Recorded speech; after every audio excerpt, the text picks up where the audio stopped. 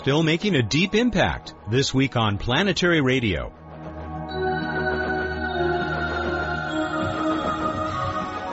Hi everyone, welcome to Public Radio's travel show that takes you to the final frontier. I'm Matt Kaplan. It made a deep impact on all of us half a year ago, and an even deeper one on Comet Tempel 1. Remember what a kick that was? Jessica Sunshine hasn't forgotten. This mission scientist is still poring over the data. She'll talk about some of the very surprising things we've learned. And stick around for the last visit ever with Bruce Betts. Okay. The last one in 2005. Just enough time for a handful of space headlines. Ring around the big blue planet. Thanks to the Hubble Space Telescope, 2 new ones have been found at Uranus. The story is at planetary.org. The U.S. Congress has approved NASA's budget. Included in the bill is a directive that NASA create a program to find and track all near-Earth objects that are bigger than 100 meters. And while we'll have much more on the returning Stardust probe next week, we should note that the spacecraft and its cargo of comet and interstellar particles comes home on January 15. Are there spots on Mars where future astronauts will be protected from deadly radiation? As usual, Emily has the answers. I'll be right back with Jessica Sunshine.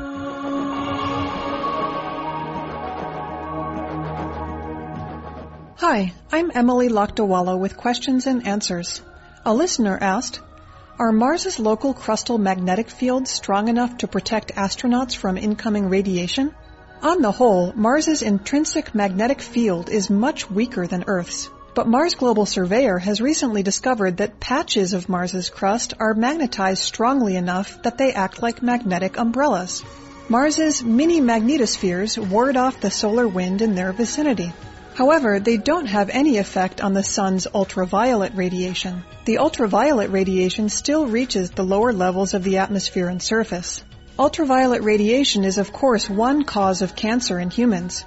But it does seem that visiting these magnetized areas of Mars's crust could protect future astronauts from the harmful effects of the solar radiation. Stay tuned to Planetary Radio to find out more.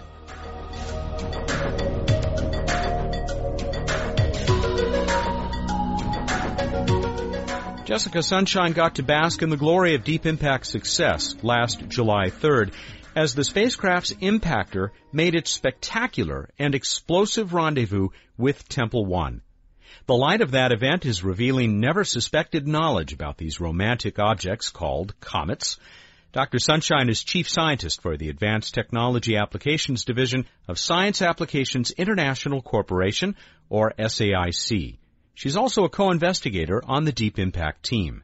Jessica, thanks so much for being part of this last of the year Planetary Radio, where we hope to get an update on the Deep Impact mission. My pleasure. So what has Deep Impact taught us about comets, or at least about one comet? Well, we've learned an awful lot about the structure, the internal structure of the comet. Perhaps that's the most surprising result that we got. Tempel 1 is very fluffy, sort of something on the order of talcum powder, if not lighter and smaller in particles. That's why the impact was so dusty and why we couldn't see through it. And we've also beginning to understand where different materials are located in the comet. Your colleague, Micah Hearn, who has been on the show, was quoted somewhere as saying, gee, they're going to have real trouble trying to latch on to one of these things with an upcoming mission because it's powder. Correct. I mean, it's more powdery than the, good high-altitude snow. So it is going to be an engineering challenge, I think, as well as just trying to stay on the surface, given its low gravity. There have been some other nice surprises, I think, and particularly things that you've been in the forefront of discovering because of your specialty, which I guess you should talk about a little bit, and can be summed up as remote sensing and using spectrographic data. Right. My specialty is spectroscopy, and what we do there is look at how light is reflected or emitted off the surface at various different wavelengths. You can think of it as colors with lots of precision. Simple spectrum is, of course, the rainbow, but we look farther into the ultraviolet and farther into the infrared than human eyes can see, and based on those responses, we can identify different materials. Yeah, as we've heard many times on this program, and as most of our audience knows, you can tell from the light either reflected or generated by material, you can get pretty good clues as to what it's made of. That's correct. And I guess you have, at least on this mission, or maybe it's broader than that, specialized in the light that's been reflected. Yes, mostly worked on reflected light. I've done a little bit of atmospheric work here on Earth, and of late have been doing a fair amount of it on the coma of Temple 1 in terms of gas emission features.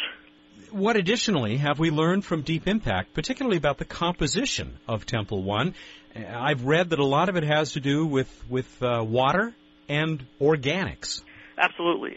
Those are the two major species that we're dealing with, and of course they're near and dear to us because they are the ingredients that are necessary, if not sufficient, to produce life. I was hoping you'd say that. Yeah, and which doesn't mean that they came from comets, but it's certainly possible, and maybe some people would say likely, that they contributed to the building blocks of our origins. But in terms of Temple 1 itself, it's becoming a very interesting story. My personal bias is that we are now understanding it as a geologic body. Sometime a couple of hours out, Temple 1 transitioned from an astronomical target to a geologically resolved body. It's really opened up our eyes to understanding how the comet works, which is directly linked to the composition. And probably the most significant thing that's come out of the geology is that Temple 1 is layered. We're also seeing similar results in the composition. We see differences in the amount of water versus organics that came out as a function of time from the ejecta plume, the original vapor plume, which is an indication that there is layering. We're starting to see differences in surface morphologies that may or may not have compositional implications. And it's really causing us to sit back and think about how did this body get put together.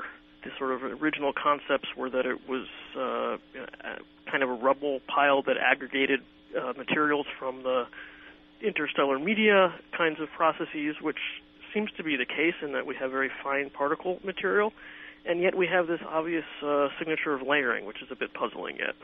You're dealing with this, you said now, this transition from an astronomical to a geological object, in the same way that we now are learning about Mars as a geological object as we crawl around and look at its composition. Oh, absolutely. This is probably more dramatic in that we've at least had other images of Mars. This was the first for this particular comet, and by far the best resolution we've had on any comet. Are you finding more or less of the expected components of Comet Temple 1 than you expected before Deep Impact got there? Well, it's not a question of, well, let me try it this way. There's two issues. We found mostly the materials we expected. The question was not necessarily how much, but where. And what causes them to come out at different times, and where are they located within the body, and what does that tell us about how they're processed? I think probably the single most surprising compositional result to date was that when we looked at the ejecta, we increased the amount of water and carbon dioxide by a factor of about 10. Wow. But the organics increased by a factor of 20. And that was certainly a surprise. What does this, particularly in the case of the organics, does this begin to suggest something about the early composition of the universe, or at least our solar system?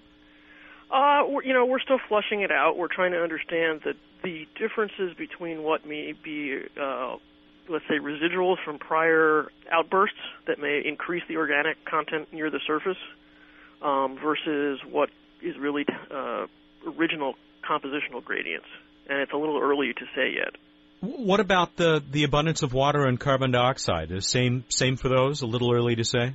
Well, what we're in the process of doing right now is trying to understand, again, it's not so much that they're there, but where do they come from and how do they get there? We're in the process of understanding how variations that we see actually within the coma, the atmosphere of Temple 1 itself, are related to potential different areas on the surface and different outgassing events. We're also trying to compare and actively working on understanding the difference between the materials that came out from our natural impact and the our man-made impact and the natural outburst that we caught about a week before the impact. We saw similar but not the same materials in different abundances. And again, that's likely to tell us something about the layering and where different materials are located. I had not read about this. Now, is this the natural outflow of material as a comet nears the sun and just stuff boils off? Well, what happened was, in retrospect, perhaps not too surprising, but Tempel 1 is the best studied comet since Halley, and in particular because we had this extensive ground-based campaign as well as a bunch of our space-based telescopic assets. We're watching the comet both before and after impact to get a baseline to compare the impact event, as well as our spacecraft was taking data every 4 hours. We had the best temporal sequence of cometary activity, very close to perihelion, that anybody's had, and we saw in various instruments a series of outbursts. That is the natural outgassing, which we assume at this point, but certainly haven't concluded, has something to do with areas heating up and releasing their gases. Mm-hmm. Only a few of them were able to get compositional information, but we have been able to, now that we understand the size, the orbit, the period, and the shape and pole location of the comet, we can actually trace those individual outbursts to where they came, or at least the general area that they came from. And some of them seem to be recurrent, others don't.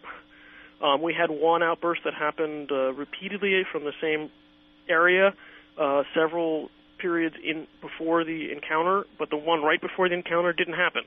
Huh. So, nature's always mysterious. But I think we will learn an awful lot about that part, which is, of course, a very important part of cometary processing. We'll have more from Deep Impact co-investigator Jessica Sunshine when Planetary Radio continues. This is Buzz Aldrin. When I walked on the moon, I knew it was just the beginning of humankind's great adventure in the solar system. That's why I'm a member of the Planetary Society, the world's largest space interest group. The Planetary Society is helping to explore Mars. We're tracking near-Earth asteroids and comets. We sponsor the search for life on other worlds, and we're building the first ever solar sail. We didn't just build it. We attempted to put that first solar sail in orbit, and we're going to try again. You can read about all our exciting projects and get the latest space exploration news in depth at the Society's exciting and informative website, planetary.org. You can also preview our full-color magazine, The Planetary Report. It's just one of our many member benefits. Want to learn more? Call us at 1-877-PLANETS. That's toll-free, 1-877-752-6387. The Planetary Society, exploring new worlds. Welcome back to Planetary Radio, where we're talking with Jessica Sunshine, a co-investigator on the Deep Impact mission. With all this new data about one comet, I had to come back to the question I started with. I started out by wondering, what have we learned about comets, or have we only learned about Tempel 1? I mean, how much of what we are learning can be applied to these thousands upon thousands upon thousands of other objects that we call comets? Well, I think a fair amount of it is. First of all, Tempel is from every way that we can measure it, is a very typical comet, at least for Jupiter family comet. It's middle-aged, if you will. It's neither particularly young or particularly old. And what we're very much focusing on is the processes that are occurring on the comet, which have to occur on others. For example, there's no question that if Tempel 1 is producing outbursts on a regular basis as it approaches the sun, so much other comets. And in fact, people are now going back to previous data sets where they might have seen something funny that they ignored on other comets that may in fact have been outbursts. Wow. And I think the structural component, the geologic history of Tempel 1 is telling us a lot, yet on the other hand, it is very different from Wild 2 geologically. So comets have clearly gone through different origins that we need to understand. It's fairly similar to Borrelly from what we can tell, but Wild 2 is a different beast. Is it still fair, do you think, to describe these using the old metaphor of a dirty snowball? It's probably fair. I think from what we could tell, at least of the ejecta, the dust-to-gas ratio is about 1-to-1. So, you could decide whether it's a snowy dirt ball or a dirty snowball. I think we kind of expected it to be much more of a clearly dominated by organics than it was. I'm sorry, by gases than it was. So we expected more water to dust than we saw. Here's the question that you probably were expecting, particularly as you already know, don't you? As a few thousand Planetary Society folks and listeners, I bet, are wondering how big that crater is. And, of course, somebody's hoping still to win a prize out there out of this. Well, I think one of my colleagues said a couple of days after the impact, we know who lost the bet. Right now, our official statement, I believe, is that it's somewhere between 100 and 200 meters. Okay, and I don't think a winner has been named yet. So. Yeah, I think I'm correct that they're going to do a lottery based on the people who came in with that range. The problem, of course, is that we had so much fine, not only dust, but it was very fine submicroscopic dust. We couldn't see directly the impact site, but we've done a lot of work in trying to infer it based on cratering physics, as well as some constraints of areas that we could clearly see before and after the impact, which give us upper bounds on the sides of the crater. What's the future for Deep Impact? The spacecraft itself is kind of in space mothballs, if you will. It's on its way back to the Earth, which makes it possible for us to change its course and point it somewhere else. We're going to be putting an extended mission proposal, which, if it's selected, would head us toward the comet Botan in 2008, I believe, which would give us an opportunity to have a look at yet another comet to understand, the question you asked, how representative is Tempel 1, and particularly the processes that we saw. Well, good luck with that request for an extended mission. At the moment, your spacecraft is not the only one returning from a comet. It's a good time for comet research with Stardust returning to Earth, bringing back little comet bits and maybe some interstellar stuff. Not long after this program is heard. In fact, we're going to devote next week's show to a little preview of that return of Stardust. Is there anywhere where these two missions intersect, Deep Impact and Stardust, at least in terms of the data that you might hope to see from Stardust? Well, absolutely. First of all, already the imaging results have been very helpful, comparing Wild 2 to Tempel 1 in order for us to understand, because they're so different, the origin of comets and what history they've come through. We have to be able to put both of those into the same scenario. Obviously different histories, but they have to have some commonality to them. And that's something that's been a very important constraint into our thinking of our own results. The samples themselves are critically important and particularly close to my heart because they're going to answer a lot about the structure. What is the scale and how are these things put together of the small materials that we now know make up the comet?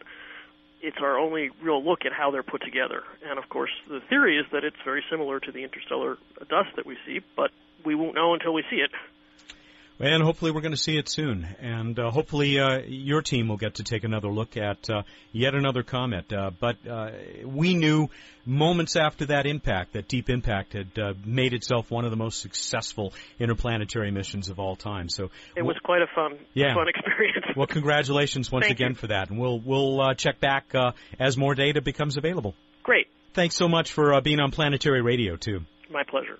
Jessica Sunshine has been our guest. She is Chief Scientist of the Advanced Technology Applications Division of a fascinating company called Science Applications International Corporation, which, if we had time, we would talk more about, but also a key player in the science team for the Deep Impact mission, which returned all that wonderful data from the big hole it made in Comet Tempel 1 just about half a year ago.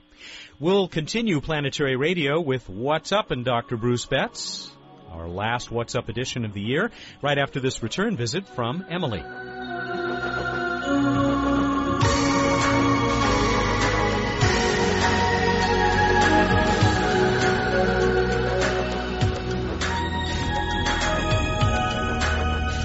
I'm Emily Lakdawala, back with Q&A. If local magnetic fields on Mars can shield the surface from the solar wind, could they also protect astronauts from cancer? The problem with this question is that the first astronauts sent to Mars will be exposed to solar radiation long before they land. The majority of their exposure will happen not during any surface operations on Mars, but instead during the long journey to Mars. What is the risk that astronauts face from this exposure? First, consider the risk that humans on Earth face. It's big. A healthy, 40-year-old non-smoking American male stands a 20% chance of eventually dying of cancer if he stays on Earth. How much is that risk increased during the long journey to Mars? It could be as little as 2% or as much as an additional 20%. It's probably true that many young astronaut candidates would be willing to accept a doubling of their risk of developing life-ending cancer in order to become the first human to walk on Mars. Eventually, our leaders will have to face the ethical question of how great a cancer risk we are willing to allow our brave explorers to take. Got a question about the universe? Send it to us at planetaryradio@planetary.org. And now here's Matt with more Planetary Radio.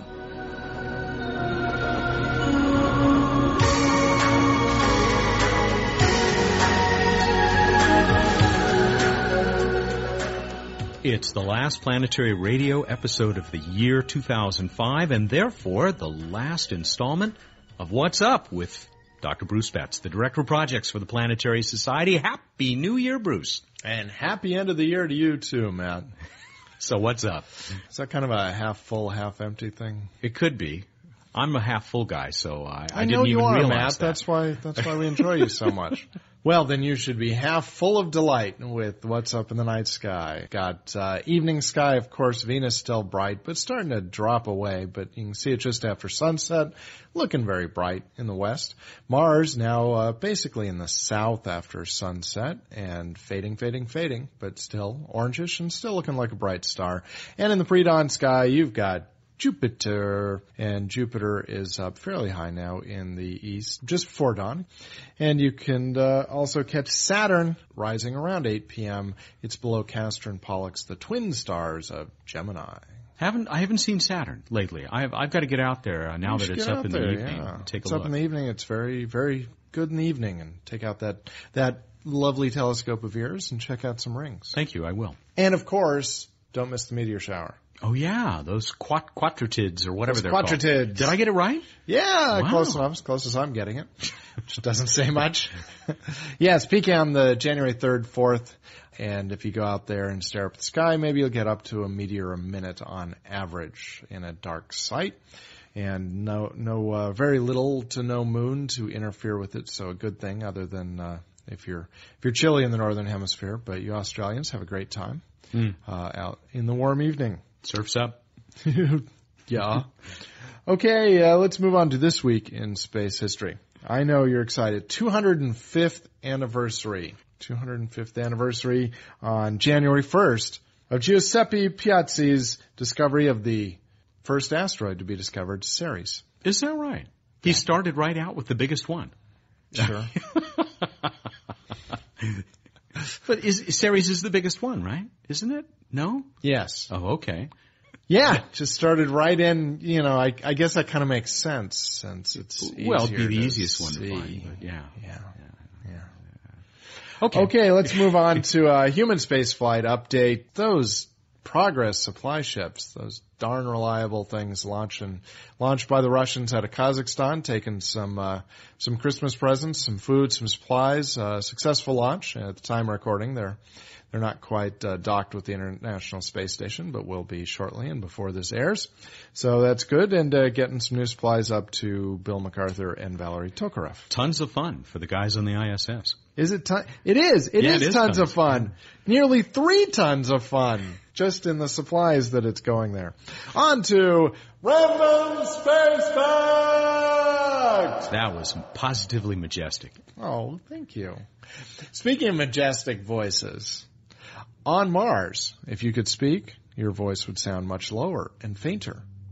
When we've had demonstrations of that on Planetary Radio, website. but I just wanted to remind people. That's cool. And you can go to planetary.org/sounds, and you can hear the Marsinator, and hear famous people like me. Yeah. No, there are real famous people on there too, like Ray Bradbury and Bill Nye, I think. And Bill Nye, yeah. Having their voices altered like they would sound on Mars. But what's interesting, to give you a bonus random space fact, is that your voice on Titan would sound very similar, despite them being such different atmospheres. Oh, yeah. Because you've got a serious temperature difference that's causing the main difference on Titan, and a big compositional difference as well as temperature on Mars compared to the Earth.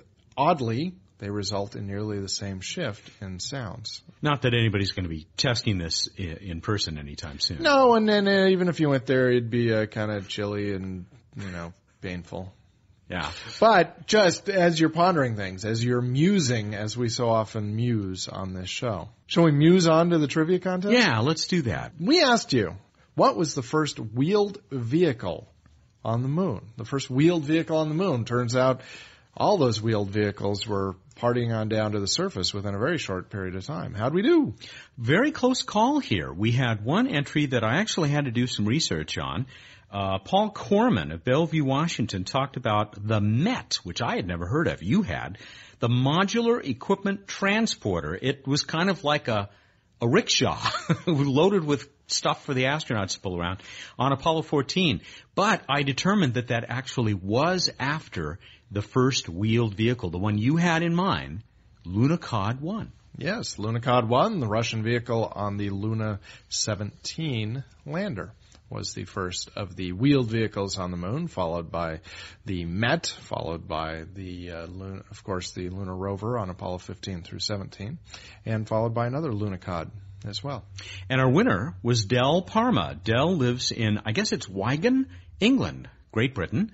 And Del, you're not going to get a Planetary Radio T-shirt. You're going to get a mug. This was the week we're giving out that mug you were talking about. That ugly mug. No, that beautiful mug. It's a beautiful mug. Oh, you were talking about me. No. Yeah, no, the mug is actually beautiful with a beautiful landscape from Spirit, the Spirit rover on Mars, and 3 reasons why you'd rather live on Mars. So very clever stuff. So fun stuff. If you aren't our winner, you can find things like that on the Planetary Society website, planetary.org. Now, what are we doing on Trivia Contest, Matt? We ain't doing one. We would normally now give you the new Trivia Contest question, but not this week, folks. Sorry about that, because in 2 weeks, we're going to have a reprise, a previously owned version of Planetary Radio. It's just because of vacation schedules and so on, but we think you'll enjoy it. We had a lot of interest in the Planetary Society's 25th anniversary show that we did excerpts from, with all that incredible list of guest stars, Bill Nye and Buzz Aldrin and Ray Bradbury and Don Golden, the former NASA administrator. So we're going to do that during the week of January 9th. So no contest this week, but come back next week. That'd be Dan Golden. What did I say? Don Golden. Don? Oh, that's so stupid. I'm sorry. I wouldn't go that far. No, I would. Okay.